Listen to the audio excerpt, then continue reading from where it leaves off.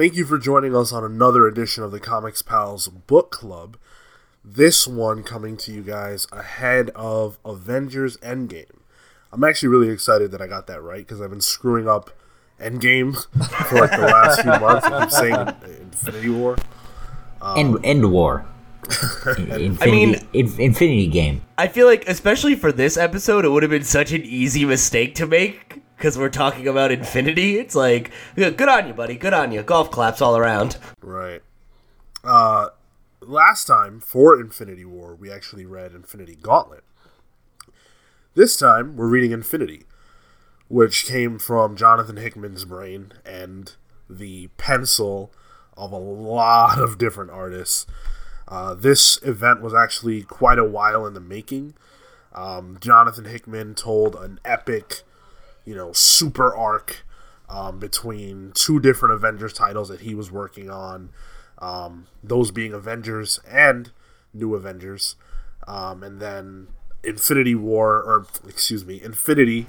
one of the tentpole events, and then sort of ending with Secret Wars in 2015. So all said, I think his run was 3 years long, 4, something like that. Yeah, that sounds right. Yeah, let's jump right into it. So before we talk about the meat, there's a lot of context. So for those of you listening at home, if you have read Infinity, that's awesome. Glad you're here. Hope you are going to enjoy this conversation. But if you have only read Infinity and you haven't read anything else, I don't know how you did it. Eat the rest of the apple, my guy. Like, you just ate the skin.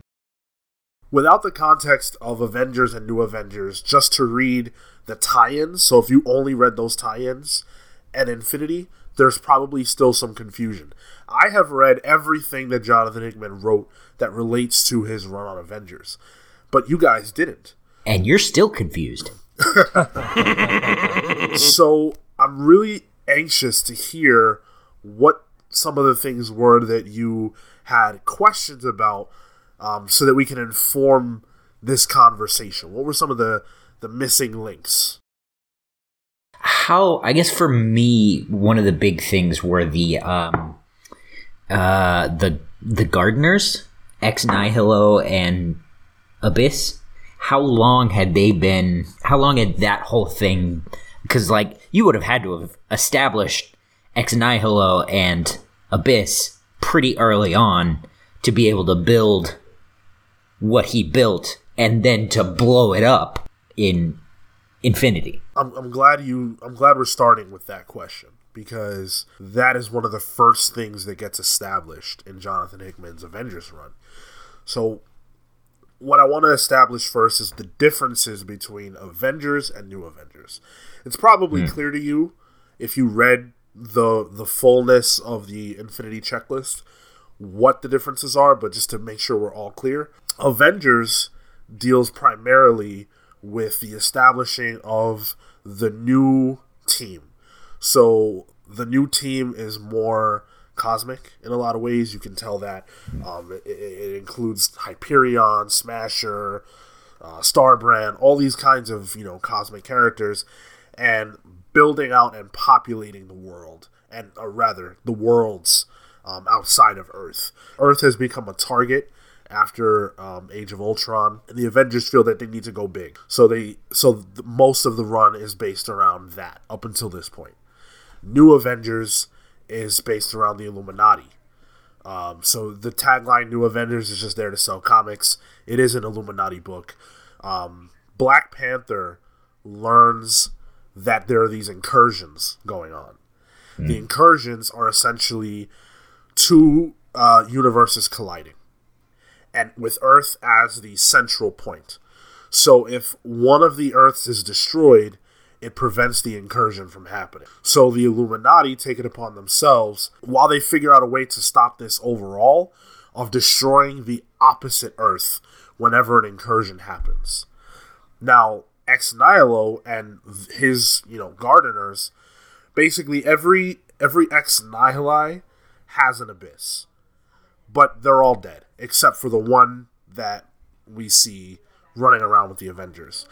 The Abyssi are all dead. Yeah. Yeah. So there's one with the one that's there's one Abyss with Ex Nihilo who's with the Avengers. Exactly right. They And died like 10,000 years ago. yeah. And they're, like you said, they're the gardeners. They're the ones who have the ability to build and populate new worlds, to give life. They were established in Avengers #1 of Jonathan Hickman's run. Their creators, essentially, are the builders that we, also meet here. So, okay, that raises the next question. Who are the builders? And so this is why I asked who are the builders. Your boy has read a lot of Cosmic Marvel. Yes. And in the past, a lot of this kind of exposition has been tied into characters like the Celestials or Yeah. the broader abstract Cosmic Marvel characters that we see in Infinity Gauntlet, which is in our last book club, or, the Abnett and Lanning run from 2008 or whatever.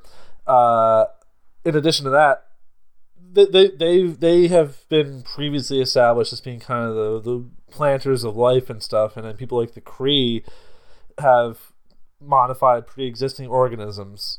So who are these builders? So the builders similarly were created, in Jonathan Hickman's run, and he sort of inserts them into the cosmic pantheon, if you will, as ancient creatures who were a part of, or the main, group behind the creation of what we understand to be the universe. The difference is that they exist in several universes. They're not exclusive to this one. That's right. And we do find out later at the very, very, very, very, very end that there are more than just the builders and the gardeners. Thank you. That's right. my next question. Yeah. Can you tell me more about the Map Makers, No. the Black Priest, No. the Sinu Sarum, the Ivory Kings? We'll talk about that at the very end of our conversation about Infinity, Okay. because that leads into the next arc of this story. Oh shit, that's rad. Damn. I'm already getting excited. I love that you guys are coming with questions and are, passionate. I guess I'm just like a little bit confused by your questions because all the things that Sean explained are we learned those things in the book. There's a little bit of context there, but most of that was established. I need the exposition, my Well, dude. yeah, it was established, but stuff where do we meet Ex Nihilo the first time that wasn't. That was not. Yeah, that was a Yeah. question I had, and then the whole I just accepted the incursion, but Well, yeah. you giving me Yeah. that context, I'm like, okay, that's what was going Yeah, on. I accepted it too, but I need a little extra juice here. All right, okay, all right. So, just one last little bit of preamble for those of you who are coming fresh off of Infinity War, the movie. There are so many moments that take place in this book that are echoed in that film. I believe that this is in one of the lead-in issues to Infinity, but there's actually, or it might be in Infinity. I read some more stuff than we did for this podcast, just to be fully prepared. There's a moment where Doctor Strange gets, attacked by Ebony Maw, and he tortures him. That scene is directly taken for Infinity War, but it goes way worse for him. That was where I sort of fell off. I think New Avengers initially because I really enjoyed the Hickman's New Avengers and the adventures of the Illuminati. That's a weird sentence. Yeah, right. Because I distinctly remember Doctor Strange going into his mind palace or whatever and being corrupted in the magic world, but then I never quite found out who it was. So that was a string that I was glad to have tied up. Yeah. I have a couple more questions. Sure. Here. Then we'll dive right in. Age of Ultron. So, all right. Age of Ultron has based on what you said before, and based on the exposition of the book, has made Earth the center point of everything in Cosmic Marvel, this impetus for multiversal destruction. What in Age of Ultron made that the case? I know you said that destruction is imminent based off other Earths colliding with this Earth, but was that something that Ultron did? Like, what happened? So, I haven't read Age of Ultron in a long, long time. So, Yeah. My memory of that is a little bit hectic. But I know that Age of Ultron takes place across different, like, dimensions or different Earths. It's a different Earth situation, where Right. Ultron defeats the heroes and, rises up or whatever. Oh, it's kind of like an Age of Apocalypse situation. So, yeah, it's very, very similar to that, yeah, actually. Is that where Hyperion comes from? No. Okay. Oh, you know what? I actually did have 2 more questions for you, Sean. All right. Yeah, now I'm the asshole. This is Hey, great. you ask one, I'll ask one, you ask your second one. Okay, fine. When was Captain Universe introduced? Because I recognize her, but like I was confused by how she was like referenced in this book, I guess. Dog, she was a costume in Spider-Man PS1. Well, I know. That's what I'm saying. Like, I know the Captain Universe thing, but, like, the whole explanation of, like, I don't know, like, there was, like, she was a superhero, and then she was, like, there was her in that on that one planet in the beginning with the Space Knights or whatever, and, like, there was just, and then she was in the box, and it was, like, I was just very, like, kind of confused by that whole thing, and I was wondering if there was some context in Hickman's run as to why she was utilized this way. Is this Monica Rambeau, by the way? It is not Monica Rambeau. Yeah, I didn't think so.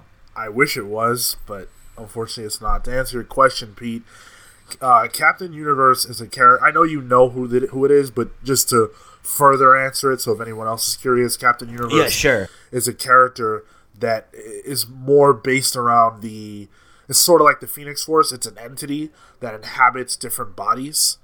So this is just one iteration of Captain Universe, and it's a spoiler, but it's not that big of a spoiler, so it won't impact anything. The Captain Universe entity took over the body of a woman who had been in a coma for 10 years, who was like a good person who got hit by a car. And the reason why she's here now is because this is a moment of I mean, this is the end. It's literally the end. We're in the middle of the end of the Marvel Universe. So she came now to do what she can to try to avoid that happening. But as you can tell from the scene you referenced, she's aware on some level that there is no stopping it. Sort of like Dr. Manhattan. So hopefully that helps. Yeah, that definitely does. Just because, like, my like, biggest familiarity with Captain Universe is, like, that string of time when Peter had the powers and was like, oh, I can fly and I have all the powers of the fucking universe. It's like, well, this is kind of crazy. So I was just like, oh, all right, like, I guess this is a different Captain Universe, but, like, what? Like, I felt like there was bits of that missing for me. And then the other thing was I don't remember or recognize Black Swan. And she was only really referenced in, like, the very beginning of the story and, like, the very end of the story. So you shouldn't recognize her because she's also a brand new character to Hickman's run, and she's really only relevant in the New Avengers books. The reason why she appears so sparingly is because the story really doesn't pertain to her. Essentially, she's a prisoner of the Illuminati who they don't really know much about her at this point in the story themselves, but she obviously knows a lot.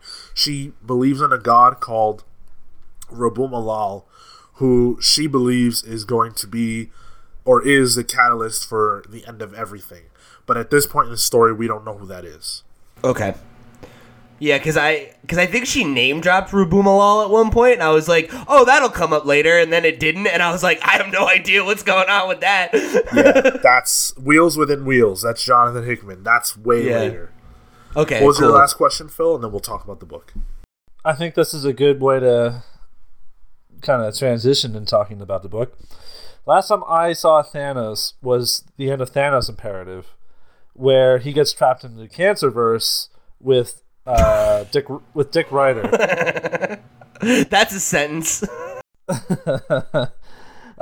Because death spurned him. How did he get here? That question I don't know the answer to. Bendis explores that in his Guardians run because I kind of remember that. If I remember correctly, it wasn't just Dick Ryder and Thanos. Peter Quill was also there. Oh yeah, he was. Yep. And that was a whole thing. I know he got out. I read that issue. It was terrible, but like, how do you? It really was bad. I'm asking how he's typically kind of a loner, you know, but now he's got like a whole squad battalion. They don't explain that where he gets the squad from. They just kind of are there. The first time that you all see them is the first time they appear in this story. So, and that is a great point to jump in. That is a great point to jump in because I have comments. Hey, what a great point to jump in. I thank you for your compliments. So, Infinity tells the story of Thanos and his basically space pirates realizing that Earth is free of the Avengers because the bulk of the Avengers go to space to deal with the Builders and them coming for Earth and trying to raise the universe. So it's those two stories. It's the story in space and it's the story on Earth. Meanwhile, of course, the new Avengers, the Illuminati, are trying to stop the incursion and keep their secret intact. So, high drama, big opera stuff here. Yeah. Really, really fun story that takes place over the course of 16 issues. Now, I did not like this story when I first read it. I actually really disliked it a lot. I didn't like the fact that it dealt more with the Builders than with the incursions, because I was more invested in what story Hickman was telling in New Avengers than in Avengers, and I didn't recognize Thanos. This was 2013. At this point, my only knowledge of Thanos was Infinity Gauntlet and Thanos Imperative. This version of Thanos was unfamiliar to me. I didn't know him as a space pirate. I didn't know him as a kind of character who would sneak up on Earth when the Avengers weren't there. I thought he would want them to be there, right? I didn't know him as a character who doesn't have the immense power that the Gauntlet provides. And also, his idea of wanting to kill all his children, I just didn't get that. Why does he have all these kids? Why does he want them dead? Etc., etc. How did the premise of the utilization of Thanos here land on you guys? It was a mixed bag for me. I would say that, like, overall, I enjoyed the event Infinity, but I felt like those three very distinct storylines that you laid out for us, right? Like, I felt like they kind of clashed. And I feel like if I had read all of the tie-ins that were, like, alluded to, like the Thunderbolts and some of the other stuff that was, like, taking place on Earth, I might feel differently about what was going on with the Thanos storyline. Nah, you wouldn't have. Nah. Okay, cool. Then my criticism stands that, like, I felt like the incursion stuff and the Thanos stuff didn't feel like it had any room to breathe.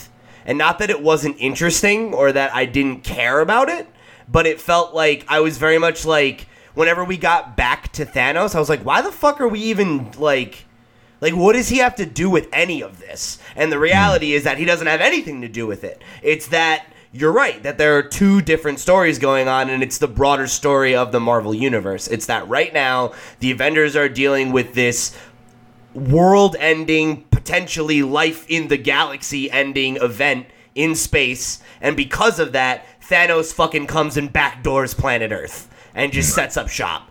Cool. Those are two totally separate stories. And they don't have anything to do with each other. And I feel like the Infinity storyline is really well explored. And it's, like, told. You know? Like, I feel like I get the whole story of the creation of the Builders, what their whole deal has been for the last millennia, and then how Captain America and friends beat them.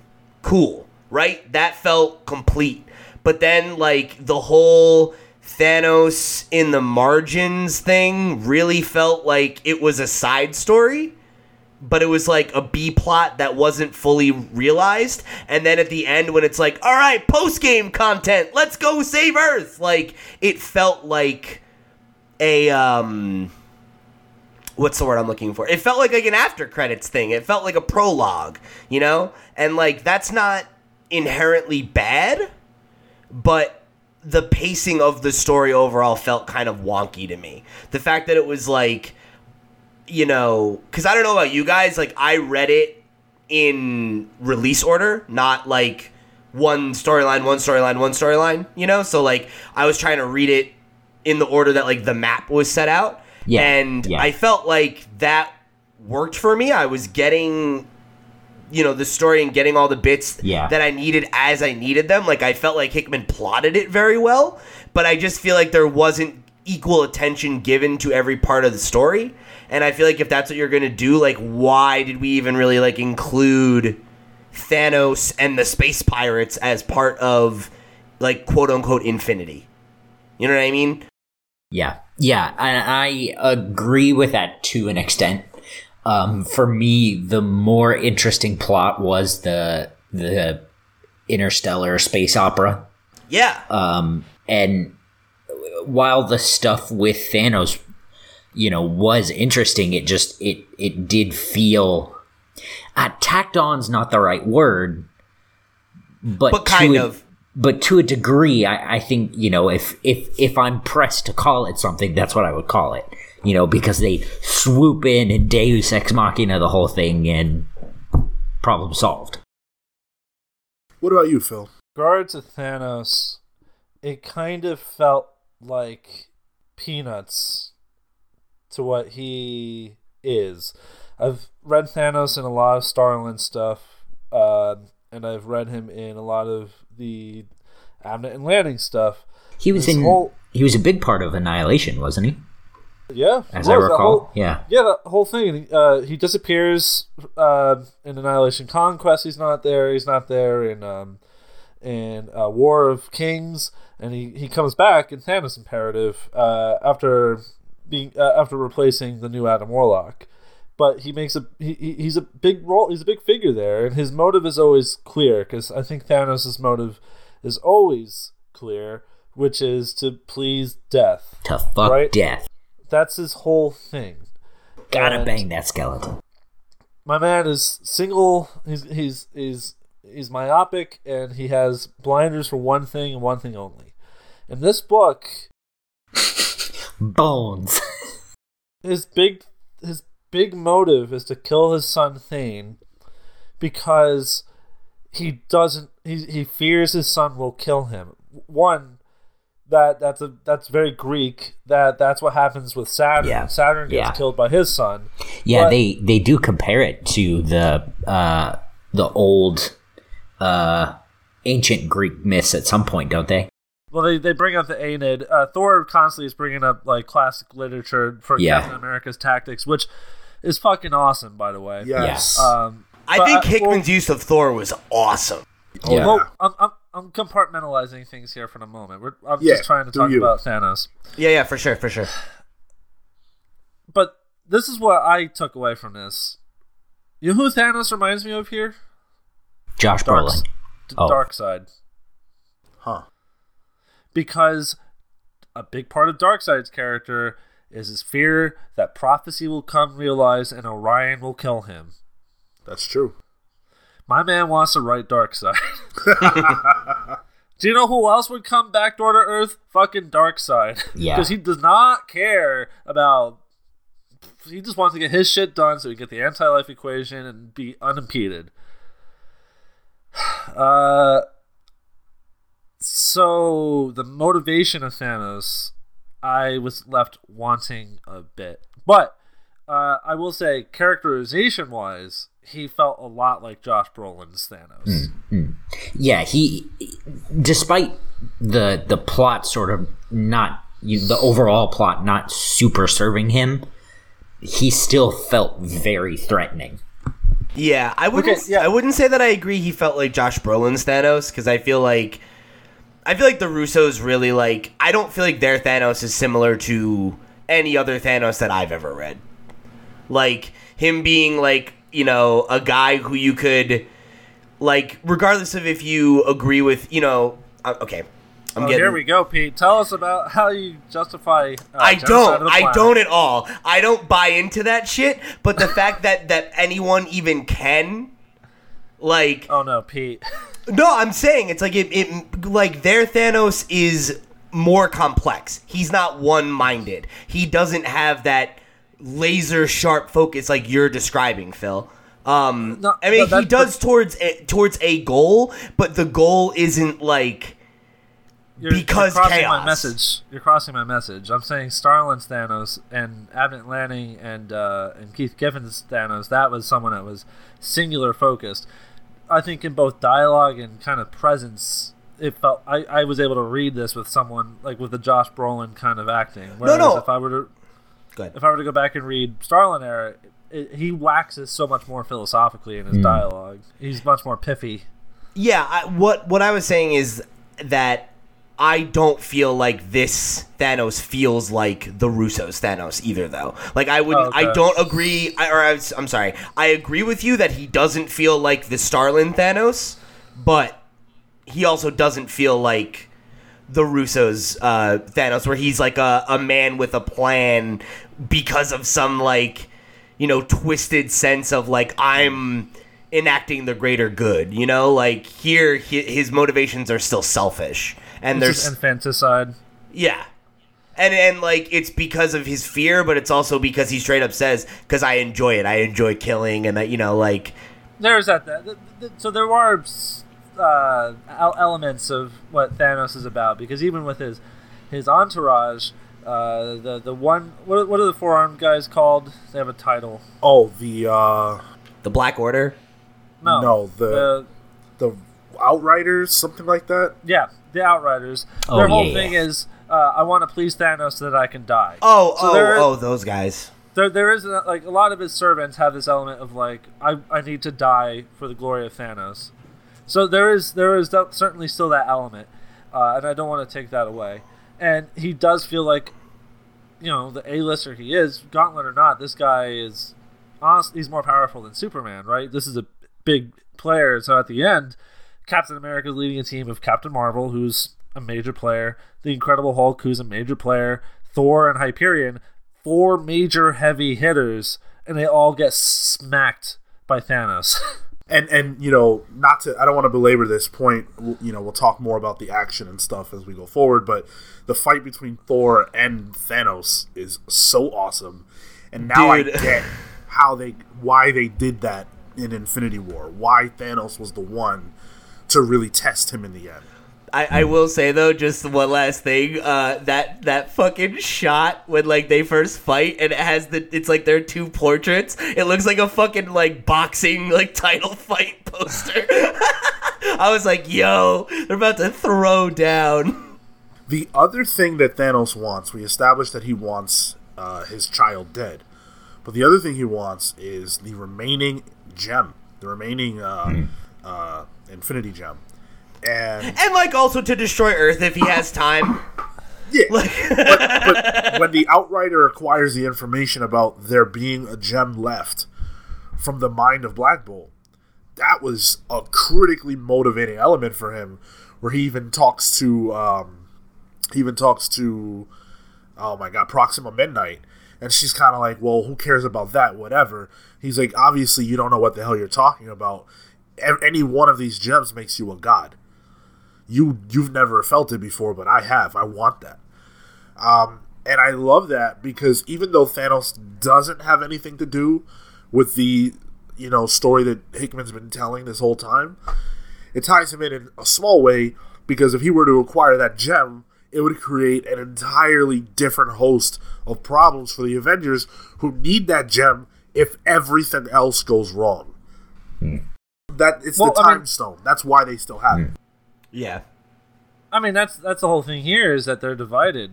between two major universal conflicts, basically. Yeah. And that's kind of the whole the whole thing that's at play here is the Avengers are dealing with these older than time entities that are trying to undo everything they created. Meanwhile, a S-tier threat is on Earth fucking everything up. This is like as big of the stakes as Avengers could possibly have. I also think that there's a really important angle to it too, where there's like the interpersonal drama, where like the Illuminati are like doing all of this shit in the shadows. Yes. And on top of that, Namor and Black Panther are like in a fucking blood feud. Like their countries are literally at war. And this doesn't super add into this part of the story, but in the first like issue of New Avengers, Cap was part of that group. Oh, I was dying to talk about this. Go ahead. I was gonna bring that up because I was gonna ask if this was before or after, because I know that in like and Sean, you'll remember better than I. It's been probably fucking 10 years since I read some of the shit. Wasn't the like conclusion of the original Illuminati storyline that like Captain America finds out about it and is like, nah, like I'm gonna join the Illuminati because like you need me there to like be the moral compass? And now they're off doing all this shit without him because he's fighting a space war. Well, basically what ends up happening is they find out about these incursions, and everybody, everybody is standing around like they do in this book, and they're like, well, fuck, we got to destroy these other Earths. And Cap is like, no, we don't. so they wipe his memory and kick him off the team, and that's where Beast comes in. Yeah, classic shit. Classic Illuminati shit. Okay. Pete kind of already went into it, but I think this book is spectacular. I was blown away by just how intricate it was. This wheels and wheels, as you put it. It just works too. Like, despite some of the like attention issues of the story, like the mechanisms of it that he sets up are so fucking intricate, but like there's payoff for almost everything he sets up, and if not, apparently it gets resolved later, so it's like it's interesting you say that, because I think that's a mark of a really talented writer, because there are many writers who come up with really good concepts and they can't stick the landing. Which is something I complain about on the Comics Pals proper fairly regularly. But Hickman is able to really pay everything off, because everything he does feels like it's of major consequence. And he's able to really establish characters with really thoughtful dialogue choices. Yeah, and I think that's huge, because there are so many characters in this story, period.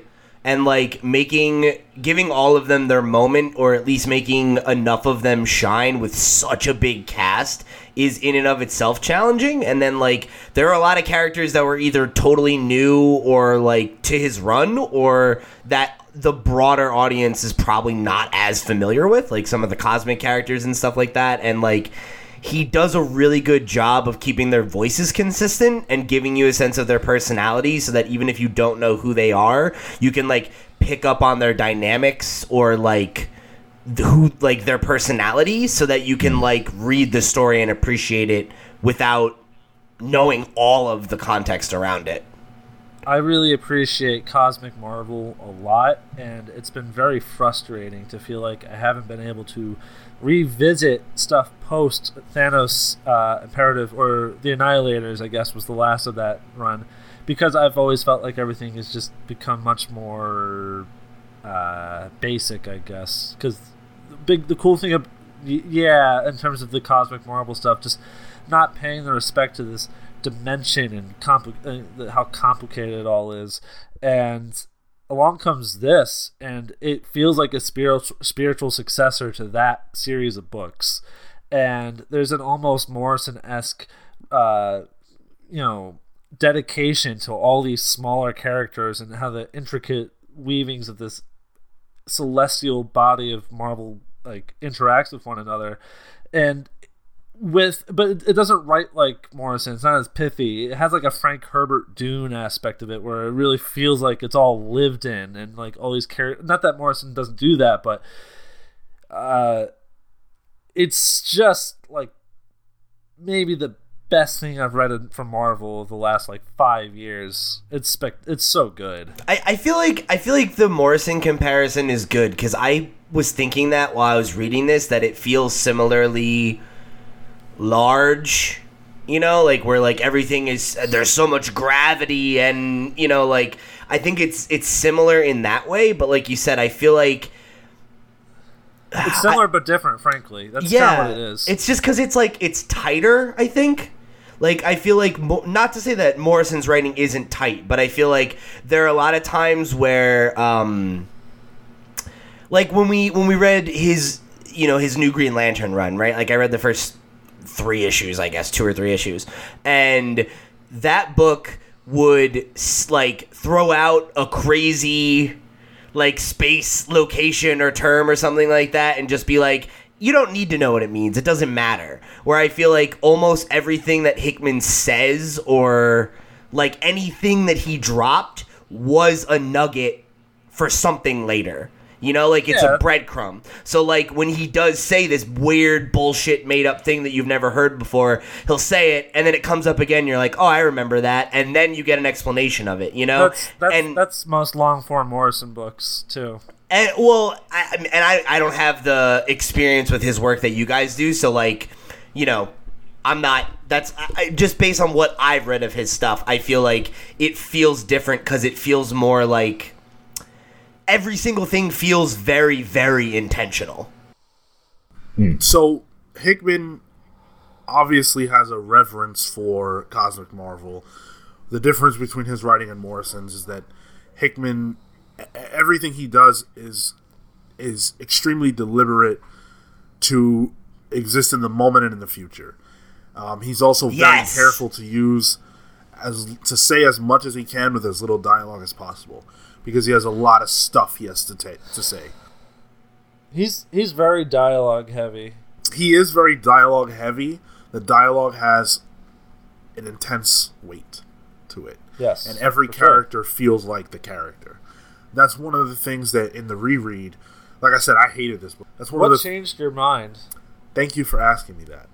So when I first read this, I didn't like the cast of the Avengers, because they were way too wacky for me. I didn't care about them. And I'm talking about... You don't like Night Mask, Sean?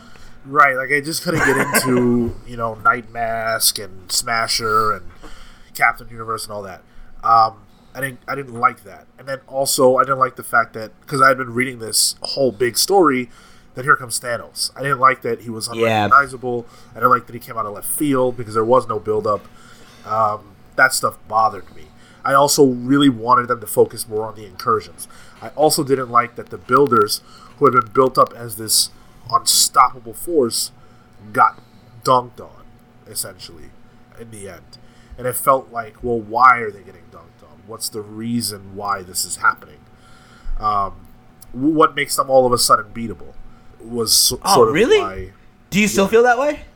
I have a lot of different opinions than I did back then. Cool. All right, I actually think this is one of the best events Marvel has ever had.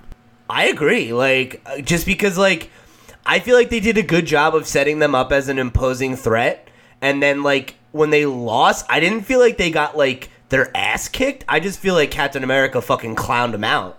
You know, like, where it's like they were confident, you know, where it's like there's no scenario where we lose, and that's why they lost, you know? Well, let's talk about that a little bit. So, yeah, the builders, their whole goal here, they represent a full measure of solving the problem. The Illuminati represents a half measure. The problem is the incursions. The builders know what's happening. They just want to deal with it by eliminating this Earth. Get rid of it, make it so that there's nothing left, and then let's repopulate it later if there's still something to repopulate. Whereas do you know who they reminded me of? Who? The Reapers from Mass Effect. Yes, I agree. Their design is kind of Mass Effect-y too. the Illuminati are like, well, wait, let's take this step by step and figure out a way to resolve this so that no one has to die. And what Black Swan keeps saying, which is the absolute truth and why the Builders are so important, is that everything dies. You cannot stop this. And the Builders represent that. So them coming into this story here and making their presence felt so strongly, for me as a reader who had been involved in this whole thing, was like, oh my god, they could lose right now. Like, this could all end in this story. And I wasn't expecting that. When it gets to the point where everyone is surrendering, I honestly remember myself 6 years ago going, what the hell? Like, how do you get out of this? There's no way out of this. And then there's that moment, which to me is one of the best moments throughout this entire story, where Thor is the one who is the diplomat, not Captain America, not who you would expect. It's Thor. I love how he calls him. He's like, I'm sending in my best negotiator. And I was like, Thor? Really? He sure fucking is. And when he gives the hammer away, my first read, I was like, no. I thought, okay, he's going to go down there and, try to fight to the death. But he gives the hammer away. I'm like, oh my god. And when it comes back, when it does a whole revolution around the sun, when it comes back and it's through Alepht's body, that was lost it. So epic. Like, what a scene, dude. Incredible. I think, to me, there's only one other scene that even comes close to that in terms of just, like, sheer fucking gravity, and it's in that same issue. And it's the fight, I think it's the same issue anyway. It's the fight between Black Bolt and Thanos. That's one of my favorite moments in all of comic books. That shit is so badass. Yeah. When Thanos just picks him up and he just screams, no. And blows up oh my god. Like, what a moment, dude. It's so challenging, I think, to you world build, you build your Legos one after the other, and then you knock them all over. When Black Bolt destroys his entire capital city, where the secret society of Inhumans have been living for thousands of years, he just levels it all, and Thanos is relatively unscathed. Just utterly spectacular. Go ahead, Phil. Go ahead. To your point, that scene with Thor and the Builder on Hala, the capital world of the Kree Empire, that was so creative, so imaginative, so the way they dialogued the scene where he's talking down to Thor on his knees and he slaps him. Just utter disrespect. This book has it has the payoffs, the action payoffs that are necessary for an event like this. Absolutely. This is what I live for as a fan of comic books. This kind of big event storytelling. This is why I always say I'm a sucker for events, because there's always an opportunity to get this. And obviously, this paid off. It doesn't always pay off like this, but Hickman is an incredible writer with a lot of chops. Now, I want to talk about the characters in this book. We've talked about the interpersonal moments and how the characters feel like who they're supposed to be. In particular, I want to talk about the Illuminati. Every one of them is being corrupted by what they are doing, by what they have been doing. And that's why Captain America, what Cale referenced, that's why Captain America sort of tells them, we can't do this. This is going to destroy our souls. That's a common theme throughout this storyline as it relates to the Illuminati. We see them all do things that are awful. Black Bolt launches the Terrigen bomb. And that is the catalyst for all these people who have been living normal lives, all of a sudden being burdened by Terrigenesis and becoming inhuman. If he had never done that, Thanos probably would have won, because Stain would never have awakened. But it's still kind of an awful thing to enforce this burden now on all these people who never had to endure it. What did you guys think about that moment? I thought that moment. So I was actually going to say this before when we were talking about the thing with the Inhumans, or not with the Inhumans, with Black Bolt and Thanos, and then as well as like the conflict with Thor. I feel like Hickman does such a good job. Like his writing is like watching someone set up a really, really intricate like domino set, and then just flicking the last one over and like watching it all go, you know? And like the theme that you just established, right, of the Illuminati doing horrible things that change them. The first page of Infinity, the last line on it is Black Panther saying, "I'm not waiting, I'm remembering who I used to be." You know? And that theme is shown throughout the Inhuman storyline as well, because our first introduction to Black Bolt is his guards talking about the fact that there's doubt in him as king, you know, and that confidence in him is wavering, you know. So like that moment is like, it's a horrible thing to do, but I feel like it's the desperate act of a king looking to salvage what's left of his destroyed kingdom. Let me just jump in with 2 quick points. So number one, in the prelude to Infinity, we see what they're actually talking about with Black Bolt. The reason they say that is because Medusa, basically Black Bolt and Medusa have a place they go to where they can talk, like in the mind. And Black Bolt can speak to her. And she can see what's in his brain, and he can see what's in her brain. And she says, "I know you're hiding something from me. You need to reveal what it is right now." And it comes out what he's been doing. She is disgusted by his acts and what he's been doing, so that causes a schism between him and his wives. That's why there's lack of confidence, because he is as strong as his wives are, and they're not together. The other thing that you mentioned that I wanted to comment on was what did you just say? You said that point, and then you made another point. What about Black Panther? Right. Black Panther. I can't remember what I was going to say. I'm not waiting. I'm remembering who I used to be. That was the line I referenced. It's not ringing any bells. I can't remember what I was going to say. Sorry. Kale, you were going to jump in. Yeah. One thing I want to point out though is toward the end, in like a mind conversation with Maximus the Mad. That's what I was going to say. Yeah, go ahead. Max points out, or he's having this conversation with Black Bolt, and he's trying to figure out why he wanted to detonate the bomb, and we don't get an answer, and then Max says something to the effect of, "Oh, you were going to do it anyway." Yeah. So I don't know that I agree with the point that it's the act of a desperate king. I think it's like he was gonna do it. It definitely reads that way in the moment, but once you have that epilogue conversation between Maximus and his brother Black Bolt, you realize he was always prepared and wanted to do this horrible thing. This is the kind of thing Black Bolt. This is the kind of leader he is. He's more of a.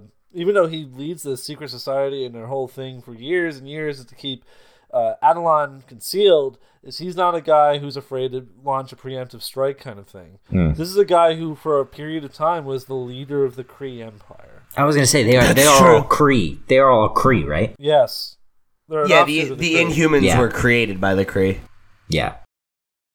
So let's talk about some of the other crimes that are committed by the Illuminati. Doctor Strange obviously gets his mind messed with bad by Ebony Maw in one of the best scenes, I think, also in this book. Then he uses black magic, which we know is a no-no. He uses black magic to try to stop Supergiant from launching those bombs in Wakanda, the Necropolis. Then we see him at the end of the story. I believe it's in New Avengers 12. He locks himself in a room in the Sanctum Sanctorum and tells Wong, "Don't come in here. Don't knock on this door for 3 days. And if I'm not out, tell Reed Richards to put this place somewhere away." Because he's like, put the entire fucking sanctum in the negative zone because I'm summoning the devil. This dovetails so beautifully with Civil War. If you remember, it's a small moment, but it's where Wong asks Doctor Strange, you could end this conflict with a snap of your fingers. Why are you not involving yourself? And he essentially says it's not his place to determine the fate of these people. They need to figure it out for themselves. This is a Doctor Strange that is so changed. Yeah, didn't he go meditate on the moon or some bullshit? He I think he just meditates in his house. I don't think he appears again after that scene, if I recall correctly. But now he's willing to use black magic to try to stop this issue. And I promise you that what happens after this is so crazy with Doctor Strange that I wish we had read it too. It's unbelievable where he goes. Because this stuff leads into Jason Aaron and Barchalo's run, right? Oh no, there's still a couple years left of Hickman's run. Before that. Yeah. So to kind of shift a little bit, what did you guys think about the Council? The Galactic Council. That was a crazy group. Go ahead. Whoa. I bit my tongue, so I was letting you finish sure. Sorry. Your Illuminati thing. To me, this speaks to what I can't comment on what happens, but it feels like it's indicative of what's to come, because the whole epilogue is about how, you guys haven't solved any of your own problems. You've needed all these other people to come in here and solve your shit. And the whole thing with the Illuminati is they have to cross lines that they shouldn't cross, but they're prepared to cross because they can't solve their own problems. And whatever's on the horizon is worse. They're only taking they're doing all this dirt to only take half measures to solve a problem that's outside of their scope. It's unbelievable. Yeah. Well, and it's interesting too that, like, you know, they do all this and they rely on other people, you know, like the Black Swan says and that we pointed out. But like Captain America's whole thing is, no, we got to step up. We got to do it ourselves. We got to figure this out. It's a Superman thing where it's, you don't cross the line, you step up and find another way. Yeah. Well, Captain America is very much the moral compass of Marvel at this particular time. He's not down. We talked about it. He's not down with what the Illuminati are doing. The only reason he hasn't stopped them is because they wiped his brain. And he doesn't know. That, obviously, as you can imagine, comes up later. But I just love that contrast, the light and the dark. And what you said, in the middle of that, you kind of have Black Swan going, all of this is inconsequential. It doesn't matter what choices you make. You're dead. You can't escape death. That's the whole thing here. And it ties into this dialogue that happened throughout the story, which is Captain America and Captain Marvel telling, what's his name, that there is no fate, there's no greater purpose here. We're just doing what we have to do to get to the next day. Where Thor says, all respect to Steve Rogers, there is a greater fate here. And he goes on to talk about how basically it's that guy's day. But really, it ties into this bigger thing with Black Swan, basically saying, you may be trying to go to the next day, but ultimately your fate is sealed. Can we just real quick, that conversation with Thor is so good. Hickman uses Thor so sparingly in this book, but every scene he has is so good. Yeah, you're absolutely right. Thor really comes across great in this series. He comes across as a character, you know, we often see Thor as like this beer-swilling, like, jokey guy, especially with the Marvel Cinematic Universe interpretation. Here, he really feels like a deity. He comes across like a god who hangs out with humans. Like, he carries himself like he's bigger than them, but he doesn't act that way. He doesn't treat them that way. You know, like, I just love that fine balance that Jonathan Hickman strikes between he's a god, but he also messes with humans on a regular basis. He knows how to relate to both. He feels a lot like a Hercules or like a Superman kind of figure in that way, where it's like he feels like a demigod, you know, of like, yeah, like he's a god and he's a true hero, but like he's also like he's a man, so like he knows what it's like to be mortal. you know, and like he doesn't feel like he feels above them, but he doesn't but not like emotionally, you know, like even like the way that he goes and he's like, with all due respect to Steve Rogers, like he's a great guy, but like he's a soldier, you know, and like that's where he has that mentality from, and it's like you have to have something more. It's funny you compared him to like Superman, because who I likened him to in this book was Wonder Woman, because Wonder Woman has that that deity kind of aspect.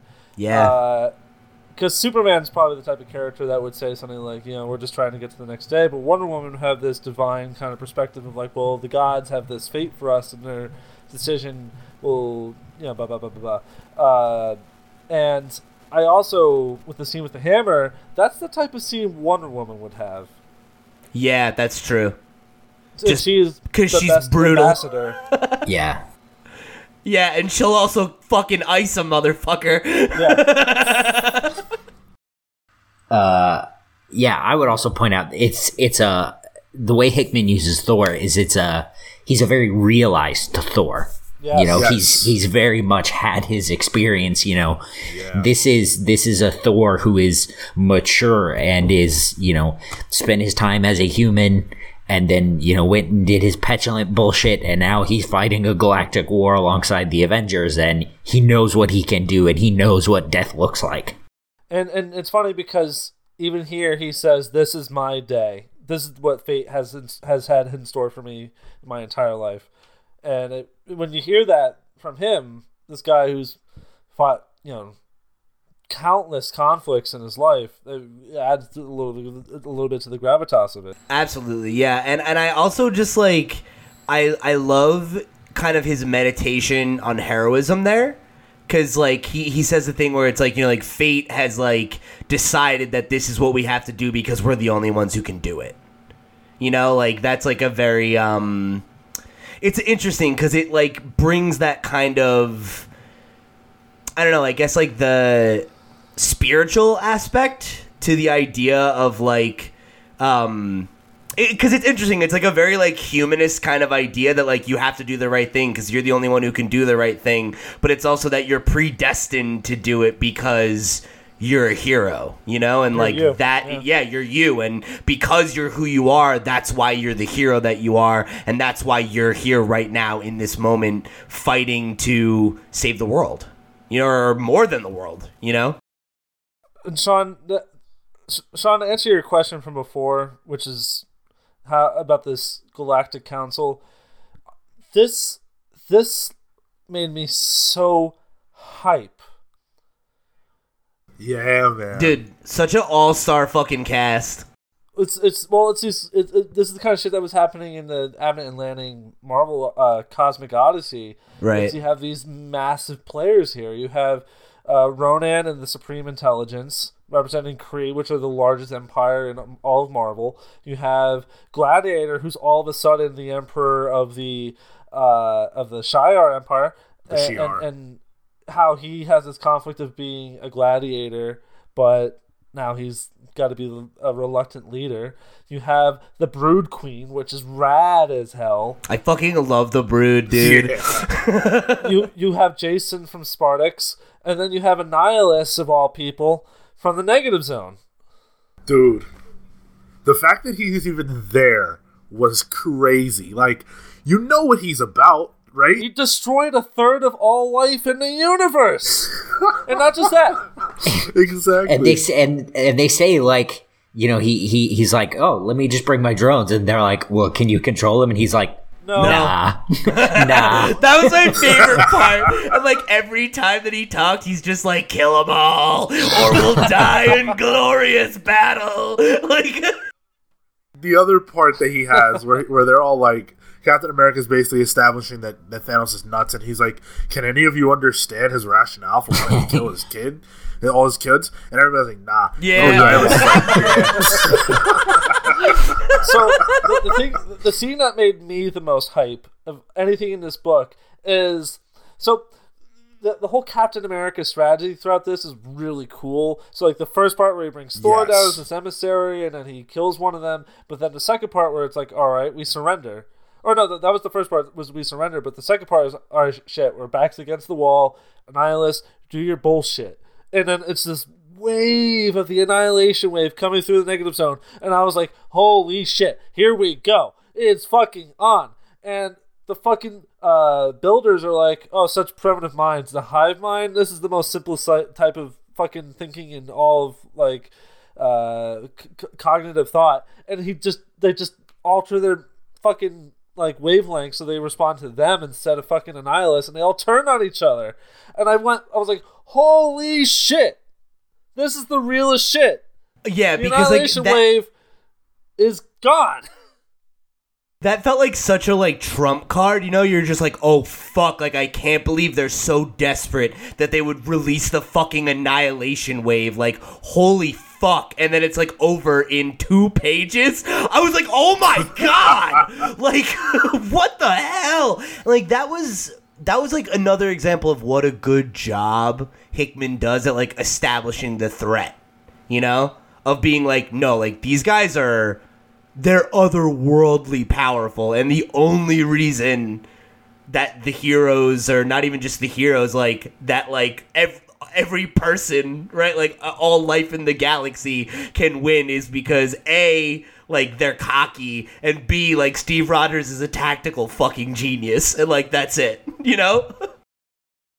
The fact that he gets the Galactic Empire, who at the beginning of the story referred to Earth as a backwater planet, to respect him by the end is such a the fact that like they all just start calling him the captain. I was like, that's so badass. Yeah. And they're down to go and save Earth when they don't care. It doesn't matter.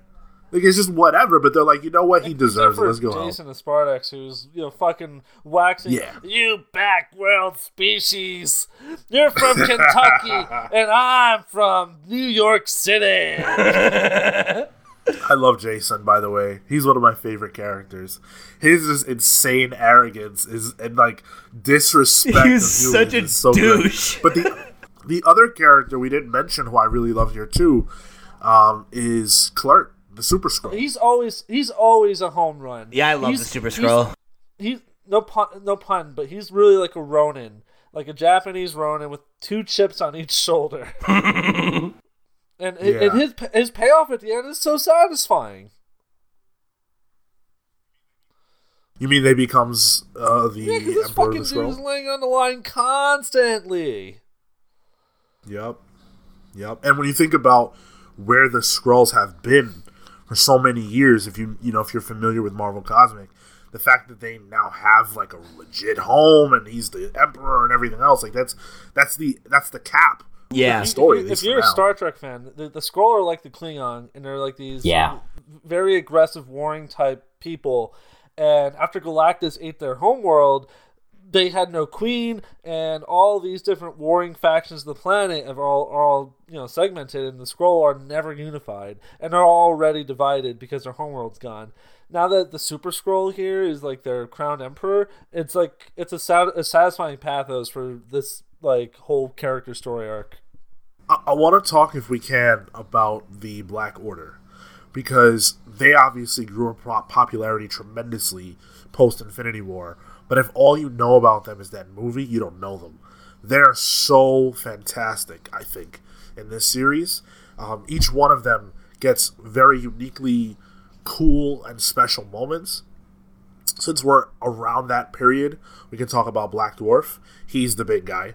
At first, he gets dunked on by Thanos. Thanos just bashes his head in. Yeah, because Black Panther kicks his ass. Because Black Panther beats him down. I never took him seriously after Black Panther beat his ass, because a normal human beat his ass. So when Ronin and the Super Skrull and whomever else started fighting him, I was like, this guy says no fucking... Dude, yeah, like that fucking shot, though, like where they just show up and you're just like, oh, it's about to go down, like... You stand accused! There goes his head. But what I love that part, but what I wanted to say was that he says something I thought was really, like, actually intelligent. He's basically saying, they call him a villain, and he's like, villain? You're messing with emperors The Kree have enslaved however many people. The Skrull are this, everything else, and you're going to judge what we are doing? All of these people could murder you could turn on each other in a second.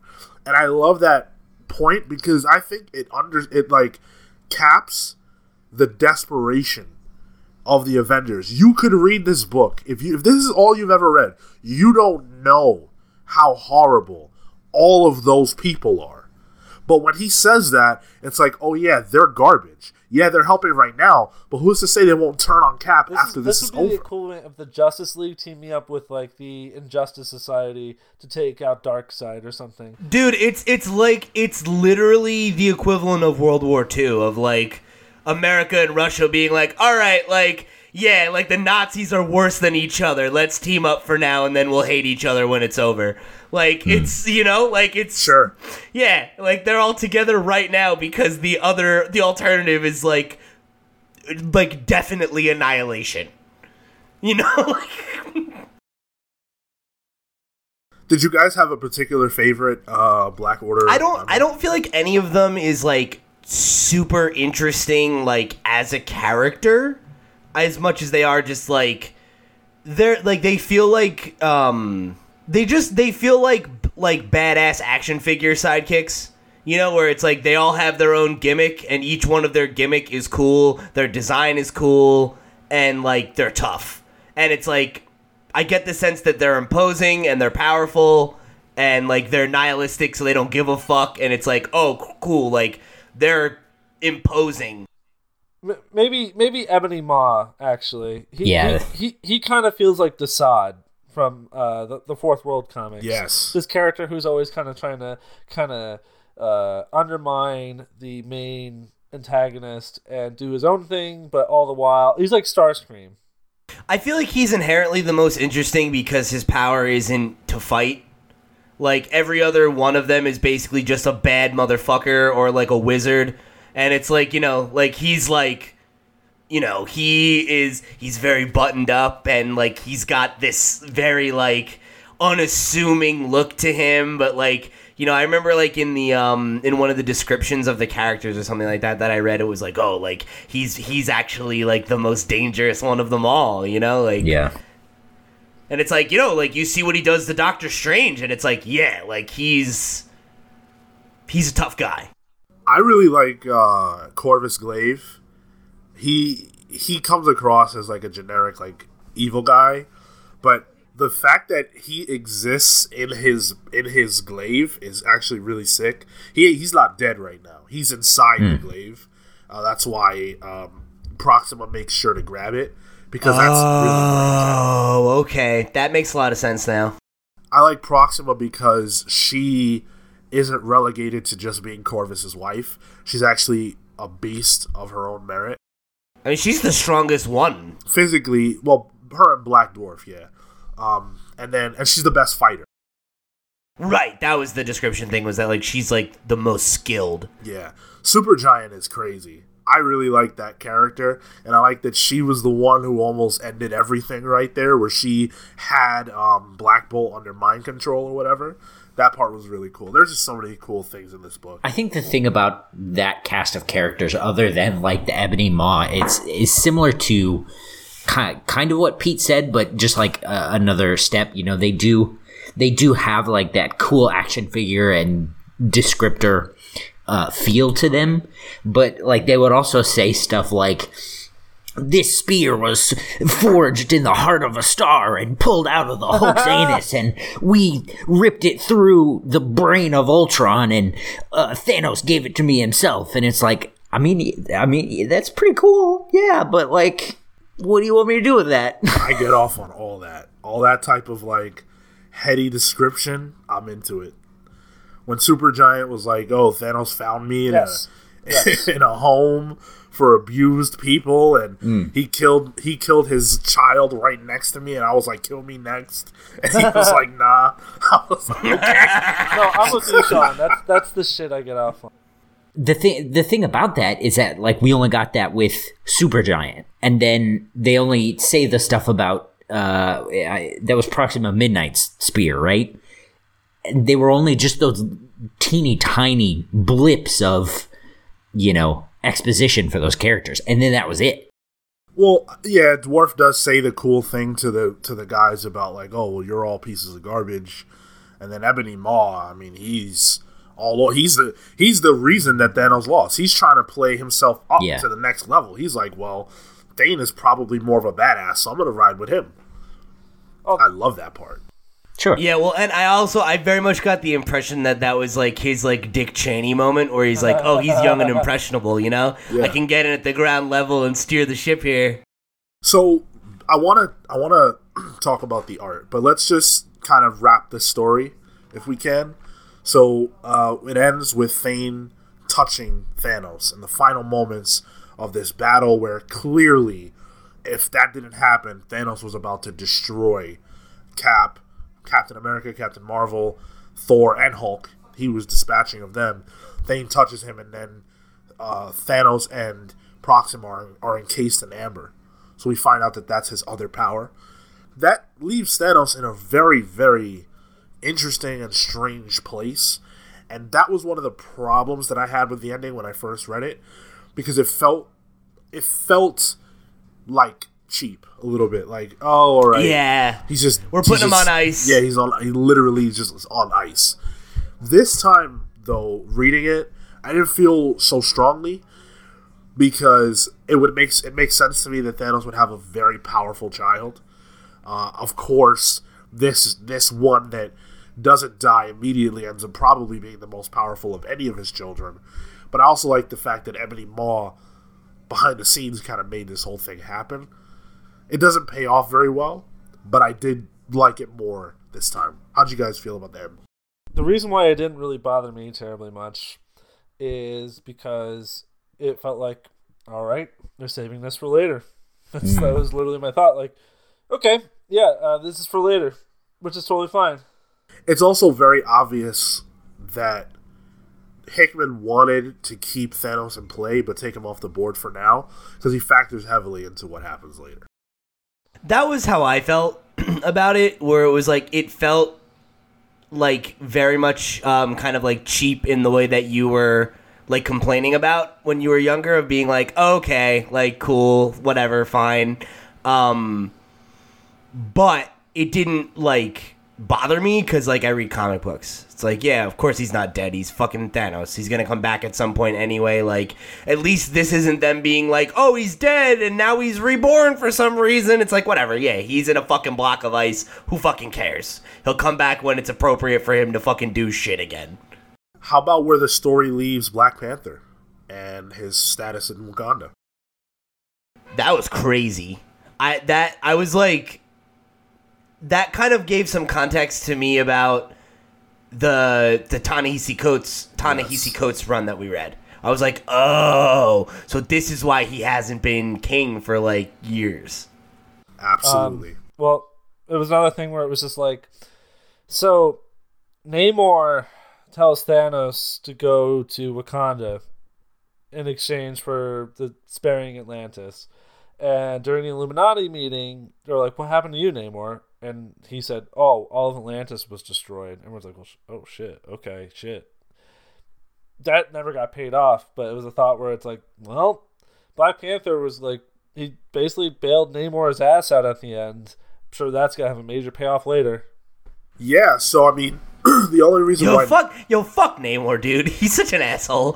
Namor is one of my favorite Marvel characters, specifically because of this time period. I love how he's always scheming and doing things, but I actually kind of felt for him here. His world got attacked by the Wakandans, and he's like, but wait, Black Panther and our boys, kind of, like, why did he let this happen? And it's because of what they're doing in Shadows. Black Panther can't say, don't attack Atlantis. He has to let it happen. And so to take revenge, Namor's like, yeah, go over to Wakanda.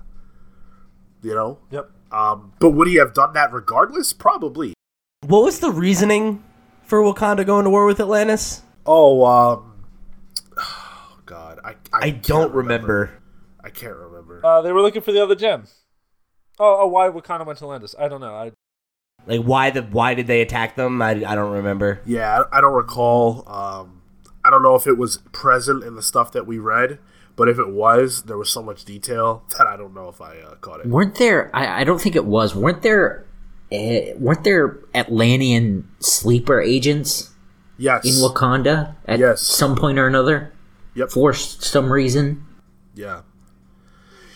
Because I think Namor had just been like scouting them for the longest.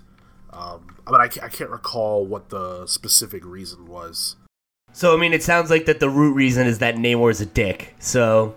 Well, actually, I'm here reading, and it basically says just before this whole incursion thing starts, like when Black Panther invites them for the meeting, Namor had previously killed a bunch of Wakandans in some conflict, and Black Panther. I think it says that he flooded Wakanda. That's way later. That's way okay. Later. Black Panther tells Namor, like, "Hey, man, whenever this all's over, you and I are going to have it out. But for now, we need to work together." The problem is that was a deal between them that didn't involve Shuri, who is not about to let that slide. So that's why they went to Atlantis. Okay. So yeah, I mean, obviously this story leaves all these characters in a very, very interesting place. Did it leave the characters in a place where you are intrigued to see what happens next? Only for the new Avengers. The Illuminati. And that was my stance for, years ago when this was running, and it remains my stance now. Like, they are the most interesting part of this era for me. Yeah, I agree. I'm a big fan of the Illuminati in general. Okay. But yeah, so I agree. I think I would be interested in reading the rest of this new Avengers run. How about you, Fuck, Phil? man, I want to read all this Hickman shit. So before we jump ship, I want to talk about the art, because I think that the art really is great throughout these issues. So for the core Infinity story, we've got Jim Chung sharing art duties throughout the different issues with Jerome Pena, Dustin Weaver, and then you've got Mark Morales and Justin Ponser on inks, and then Chris Eliopoulos on colors. Justin Ponser was on colors. Oh yeah, sorry, I got that wrong. Mark and Justin were on colors. Chris was on sort letters. of. Mark was on inks, and then Justin Ponser was on colors. There you go. I want to particularly shout out the colors in the Infinity issues. Justin Ponser is a fucking dynamo, because like if you look at Dustin Weaver and what was the other guy, Jerome Pena, in the issues between 1 and 6, where Jim Chung does most of the of those issues, the art does switch between the two artists, and there is a difference, but I'll be damned if you could find it, because Justin Ponser and the inkers do it so well. The tone is so consistent that it has the same feel, and you just it's seamless. It just feels cohesive. They do a really good job with like lighting and color too. Like in issue number 2 has a few of my favorite moments of the book. There's the scene where the Ex Nihilo commits suicide to destroy the world. Yeah. And there's that scene of the family giving Thor their babies to be saved, and just the color of even just like there's the one panel of like the mother outstretching her hand and like the child reaching for her, and there's like this like the what's left of the sunset, as like the rest of them are flying away, and you can see the blackness overtaking the world, and like it's just so powerful. And then like the last panel on that page, you have like all of the Avengers watching the world get destroyed, and then the caption is, "It was our first victory." Yeah, man, shit. And there's this there's in that scene, Smasher is like sitting there just like with her hand over her mouth, just like so like shocked by it, and it's like it's such a good moment. It's that old It's that old literary motif of that coming of age and war. Yeah, and I think this book does such a good job with it, and I don't think I've seen another superhero book deal with war as well as this, except for Annihilation. No, come on, you guys know what I'm talking about. I'm telling you, I'm giving you the fire right now, my dude. No, but I'm thinking of Tom King's book. Sheriff Omega Man. Omega Man, thank you. Yeah, and this gave me some, like, that moment gave me some serious Omega Man vibes. Yeah, this was a more thoughtful book than I realized when I first read it. And we didn't talk too much about that. I think a lot of that stuff is pretty clear, and there's not. I wouldn't say that it's super nuanced. The messages aren't hidden, but they're well placed. Yeah, it just feels authentic. It just feels like the characters are authentically going through this shit, and that it's hard, you know. And like it doesn't feel like it has a lot to say about it. It's just portraying it in a way that feels genuine, you know. But I did want to, just on the case of the art, there was some art in the Avengers proper that really. We'll get to that. Oh, okay. Yeah, I want to talk about each separate. Okay, I'm sorry. Phil, what were you gonna say? Art in Infinity proper is how art in major events is supposed to look. Yes, and it doesn't always work that way, because there's always some kind of, not always, but a lot of the times there's always all kinds of delays and issues, and like 2 or 3 artists on a book, and it gets sloppy because they have these trying to get these major books out on a certain timeline. This does not look like that. It's beautiful. It's absolutely beautiful. Leinil Yu has to fill in for goddamn everybody, and which is crazy because Marvel's always known for being the more pretty of the 2 major books. Like, Marvel's always known for having the better art. DC has the better writing, Marvel has the better art. That's like the fucking 30-year-old tried and true sort of stereotype. But when Marvel fucks up their major events art, it's like, what the fuck are you doing? When you look at this book, though, Infinity, and all of the things that are happening, right? Like, it's not just, you know, space stuff. It's also Earth stuff. It's characters who look very different from one another.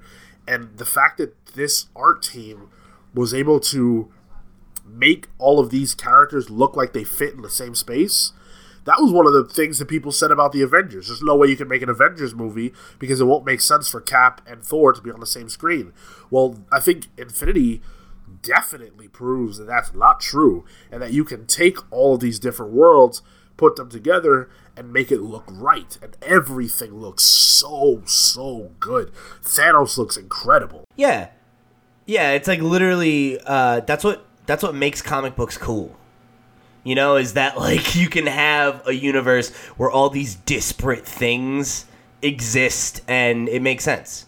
You just have to, like, you know, like, as long as you can go into it with a little bit of suspended disbelief of just like, okay, cool, like, this is what we're dealing with, right? Like, that's all it takes. That's true of literally any kind of, like, high fantasy, you know? So, over on the Avengers side of things, we had Leinil Yu, Sonny Go, and Paul Mounts, and we had Corey Pettit. I don't like Yu's work at all. Like, I just really don't. And, like... Whoa! That like, sketchy style is, like, something that never works for me. And I've, like, gotten some flack on this show before for criticizing writer or artists with that kind of, like, approach, but, like... And you're about to get more. It's cool. I don't think this book looks good. Like, I think that, like on the first page of Avengers 23, right? Like, you have Iron Man and Captain America having a conversation, and this shot of Cap, it's just, like... I feel like it looks so awkward. Like, it looks like it's, like, not finished because of, like, how sketchy it is. And, like, I think it's most noticeable for me, like, the fact that I just don't like his style with how Captain Marvel is drawn. Like, her hair, like, it looks like an anime character just rolled out of bed. Oh, God. Yeah, that was... It was like he didn't know how to draw the look they were going for with her hair. Like, It was bad, man. It was like a 12-year-old's anime. I've drawn anime hair better than that. And it's just like, it doesn't look anything like what her hair looked like during that period. So it's like, looking at this in relation to how she looks in Infinity or New Avengers, it's just like, or I don't actually remember if she's in an issue of New Avengers, but in Infinity at least, it's like night and day. Like, it looks like her from a different, like, period. Like, yeah, from, like, this one from issue 23. Her hair's all flat and, like... and, like, all over the fucking place. Yeah. Yeah, listen, she fucking rolled out of bed and she just went to a Scene Kids show. Fucking lay off. Yeah, like, that's what it looks like. Like, it looks like this is her in, like, the height of her, like, I'm really into Paramore phase. I wouldn't even put that on Paramore fans. I don't know. I think maybe my interpretation of Yu's art is not typical, but I have always been a fan. I love it. Yeah. Okay. Cool. Maybe he's a love it or hate him kind of artist, but I had no issues with what he did here. I actually feel like I want to give him some kind of high praise, but when you look at the other two books, it's hard to do that because they're all so pretty. But this book, to me, is up there with the rest of them. Like, yeah, it no, might not be different. It's different. Yeah. It feels grittier. Like, exactly, Phil. You understand me. I think you're right that it feels grittier, and I just don't think that works for, like, a cosmic superhero book. Like, there are certain... But this isn't just that. But at least, like, the issues that, like, I don't know. Like, looking at 23, there are panels of this that remind me of shit that I saw in, like, DeviantArt back in the day, of just, like, someone who's like, yeah, like, you've got promise, you know, like, you're, like, you know. That is so patronizing. I'm just saying, man, like, I don't think it looks good, and I don't have skin in this game with, like, you as an artist. Like, it's just, like, that was my impression of looking at the books, you know, is that, like, there are a lot of... Like, I'm looking at issue number 22, right? Where there's that moment where I think they're both X-Men characters who I don't, it's Cannonball and I don't know. Sunspot. Sunspot, yeah. And, like, they kiss and then they, like, turn around to look. And, like, they... Oh, that's Smasher. Yes, one that she's... Oh, it's Smasher, okay. She's part of the Shi'ar Empire. I forgot that was her because it's her without the mask. Yeah. But either way, that scene, like, just, they both look so, like, dead in the face. And, like, their mouths are, like, a little bit open. It's just, like, it feels awkward. Like, there's a lot of moments that just don't, like, look good or, like, feel right to me. Yeah, and yeah. You've spoken your opinion or whatever, but let me speak some truth. Phil really likes tacky art where people look dead in the face. That's what he's about to say. Oh, no. We're not going to sit here and call Lanier Yu's art tacky. We're not going to do that. Let me be the next step of the conversation because I've always been iffy on Lanier Yu. I do like what he does, but I do also definitely... You're on thin ice, Buster. Say what you gotta say. I do also see what Pete's talking about, and I already pointed out, like, Captain Marvel's hair was, like, the big one, but then you have, like this weird spacesuit that the Falcon has. Like, that was wild. Yeah. Well, what else is he going to do? I don't even... What the fuck is the Falcon even doing there? What's Spider-Woman doing there? What's Black Widow doing there? They're Avengers. Why does Batman go into space? It's fucking comics. My point is, like, it's a weird fucking suit, but it's cool. That's what I'm saying. Like, it's a... Oh, I like his weird space suit. It's not something I've ever seen before, and that's what I think. That's one of the things Change that I bothers you. like about his. Go ahead. I'm saying I like it. Go ahead, Gil. Phil doesn't know how to not be antagonistic. The way he draws spaceships and other, like, aliens and then action scenes, that stuff is what you come to you for. And, you know, I think for me, a lot of the problem is the various, like, superhero posing.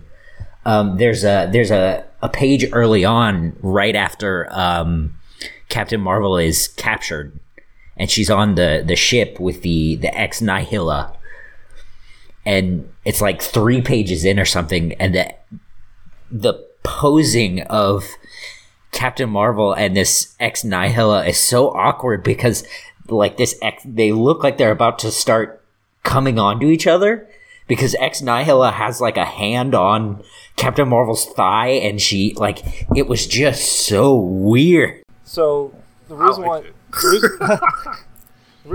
Listen, I'm not saying it wasn't sexy as fuck. All right. What I was gonna say is, I think the art is very good because Avengers proper is set more in cosmic Marvel dealing with this gritty war, and I think it enhances this conflict, and not just that, but it also has an earthy quality to it, which I think helps with characters like the Builders or Ex Nihila, because it makes them feel older, and not just older like an old person or an older animal. It makes them feel ancient, and I think that's where it really shines here.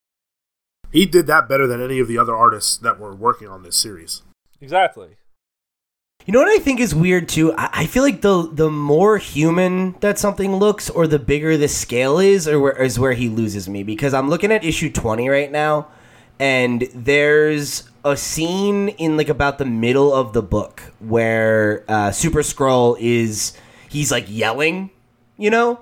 And there's so much definition in the face, and you can see all the veins in his neck, and it looks great. And I'm like, why do I feel like so much of his stuff feels like it doesn't have definition, or it feels like kind of sloppy, and then some of it is like so clean?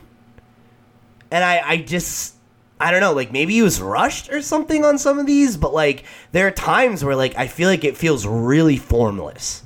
Formless? That's... What are we looking at? I don't know. Like, okay, like if you, in the same issue I'm talking about, issue 20, you go up a couple pages, it's the page where Super Skrull catches Captain America as he's like about to fall into the vacuum of space when they like attack the ring world. And there's 2 panels below that, and there's all the ships. The one ship in the front is like fairly well drawn, and then the rest of them look like blobs. Like, there's literally 2 or 3 that literally are just like, it looks like it's probably supposed to be like a blown up ship, but it's just like a shape. I'm trying to find the page that you're referencing so that I can Respond. Respond. Yeah, issue 20. Is it earlier or later in the It's 1 page after the Words of the Gardener tease, like the big white pages. So it's right after like the beginning of the book with all the credits. Oh. Yeah. Oh, so you're talking about the last page of that panel?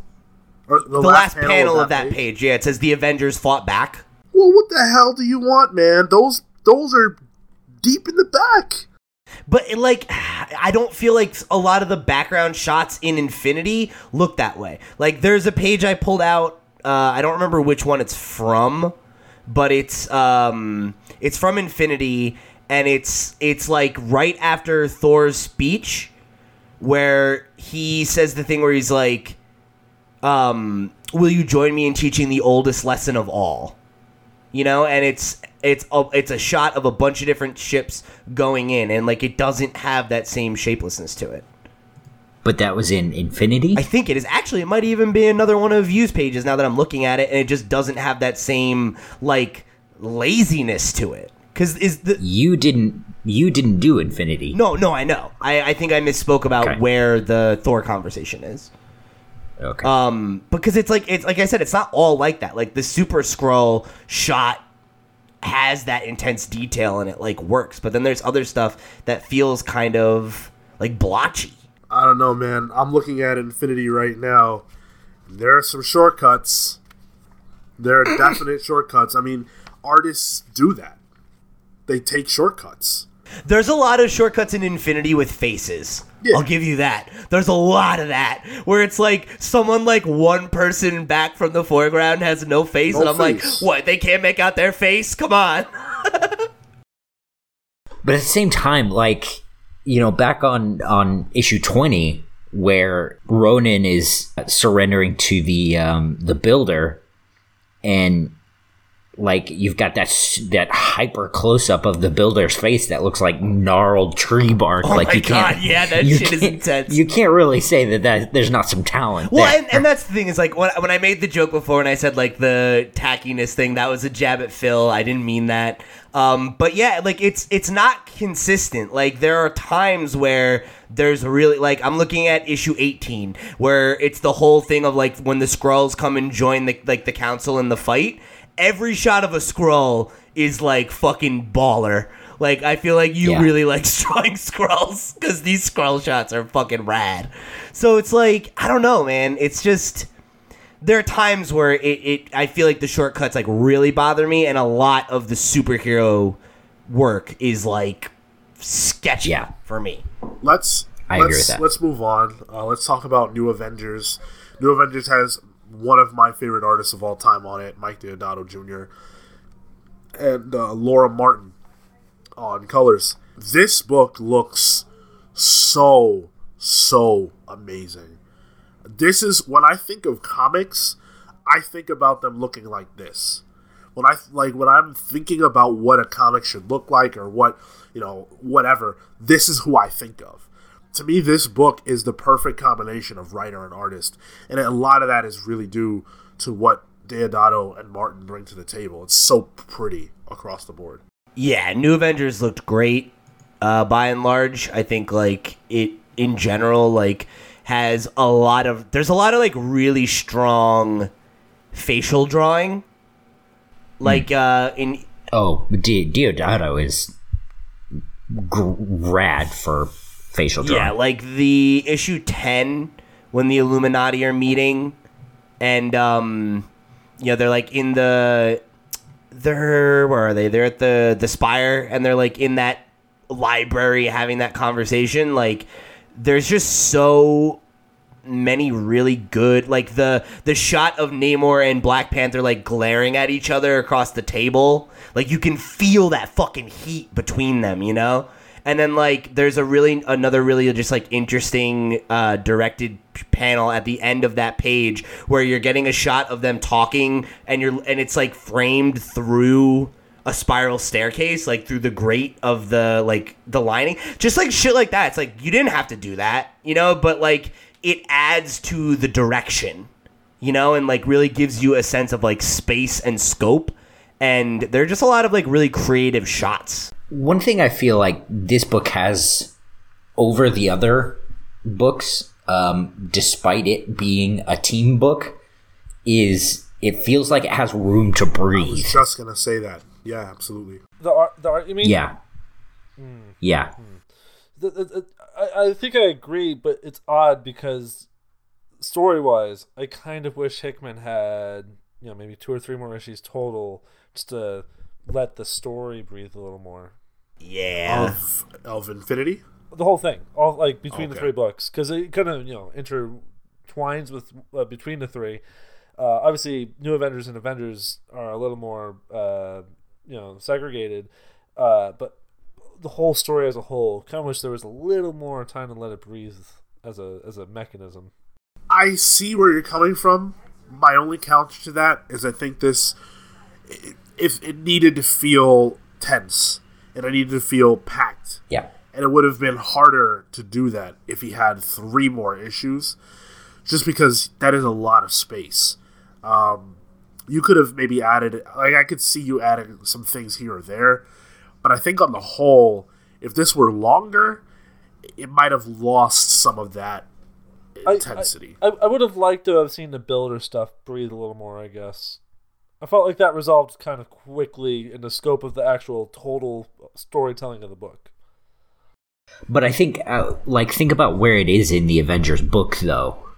Like, it's Infinity starts 18 issues in to that storyline. So I think had we read that, you might not have felt that way. Yeah, you're right. I also think it's probably a byproduct of the fact that like it needed to work on its own. Like you need to be able to read Infinity as 6 issues to some degree. And like plus like they were selling this bad boy on Thanos. Yeah, So. of course he's the marquee. So let's wrap up how we always do with these. Would you recommend this story to a reader? How is it collected? So it's collected with everything that we read, plus the 2 Prelude to Infinity issues for Avengers, and then I believe 2 Prelude to Infinity issues for New Avengers. In the omnibus, it's the 6 primary issues: New Avengers 7 through 12 and Avengers 14 through 23. I would recommend this to probably a veteran. Out of context. My grandpa fought in the Korean War. He'd love this book. He's all about that hard sci-fi. all the time that Kale spends down at the local VFW. A veteran comic book reader. But specifically because the if you're just going into this and what we read, like the scope and sort of like the background information you need, I think would be very, very intimidating to someone just coming in. Maybe I would recommend it to someone after seeing Infinity War, but probably only if they were a Marvel movie fan and like knew what they were talking about. Because I think this book is a lot of work. You know what I really like in this book, just as a completely superfluous kind of thing? I love when books, I used to do this a lot in the 90s, when books would have the cast of characters at the very beginning. Yeah. Super helpful. I just love that. And the recap pages in New Avengers. Yes. Yeah. Real thankful for that. Would I recommend this? It's a person I think it'd be a person by person basis. If someone's like, man, I sure love Josh Brolin as Thanos, wish I read, I think I'd point him to Infinity Gauntlet first. Because you know what this is like? It would be like telling someone to go read the Cosmic Odyssey shit that Giffen, Abnett, and Lanning did, which was just a sprawling, series of books. It's just a lot for someone to jump into as like a novice, but to Kale's point, as a vet. I think if you're a big time Cosmic Marvel fan, this is a home run. If you're an Avengers fan, this is like if you like the Avengers books, this is probably a home run. And I think if you're a person that is not lost on strong syntax and picking up things kind of quickly, like Dune is a book that has a lot of made up shit, but when you read it, you just learn it. I think this is similar in that regard. Like if you're if you're a reader who's quick to adapt, there's no reason you couldn't kind of read this and kind of get what's happening. Yeah, I don't know. I think I am kind of more aligned with Kale on this one. Like, I wouldn't recommend this to any sort of new comic reader. Like, if you had seen Infinity War and then go see Endgame and you're like, oh, like, I want to read some of the comics that inspired this, I wouldn't point. I agree with that. I'm saying I wouldn't point to this. Yeah, I agree with that. Okay, well, I'm saying that, like, I don't feel like it's as accessible as your last point was there. Like, you just said that, like, you don't feel like it's too tough to pick up and get the context of. If you're a reader who's really good at stuff like that, then I don't think it's exceptionally difficult. Okay, that's fair. I think it's, I guess it's just, like, I think you're going to want to already be familiar, at least casually, with Marvel, not just comics.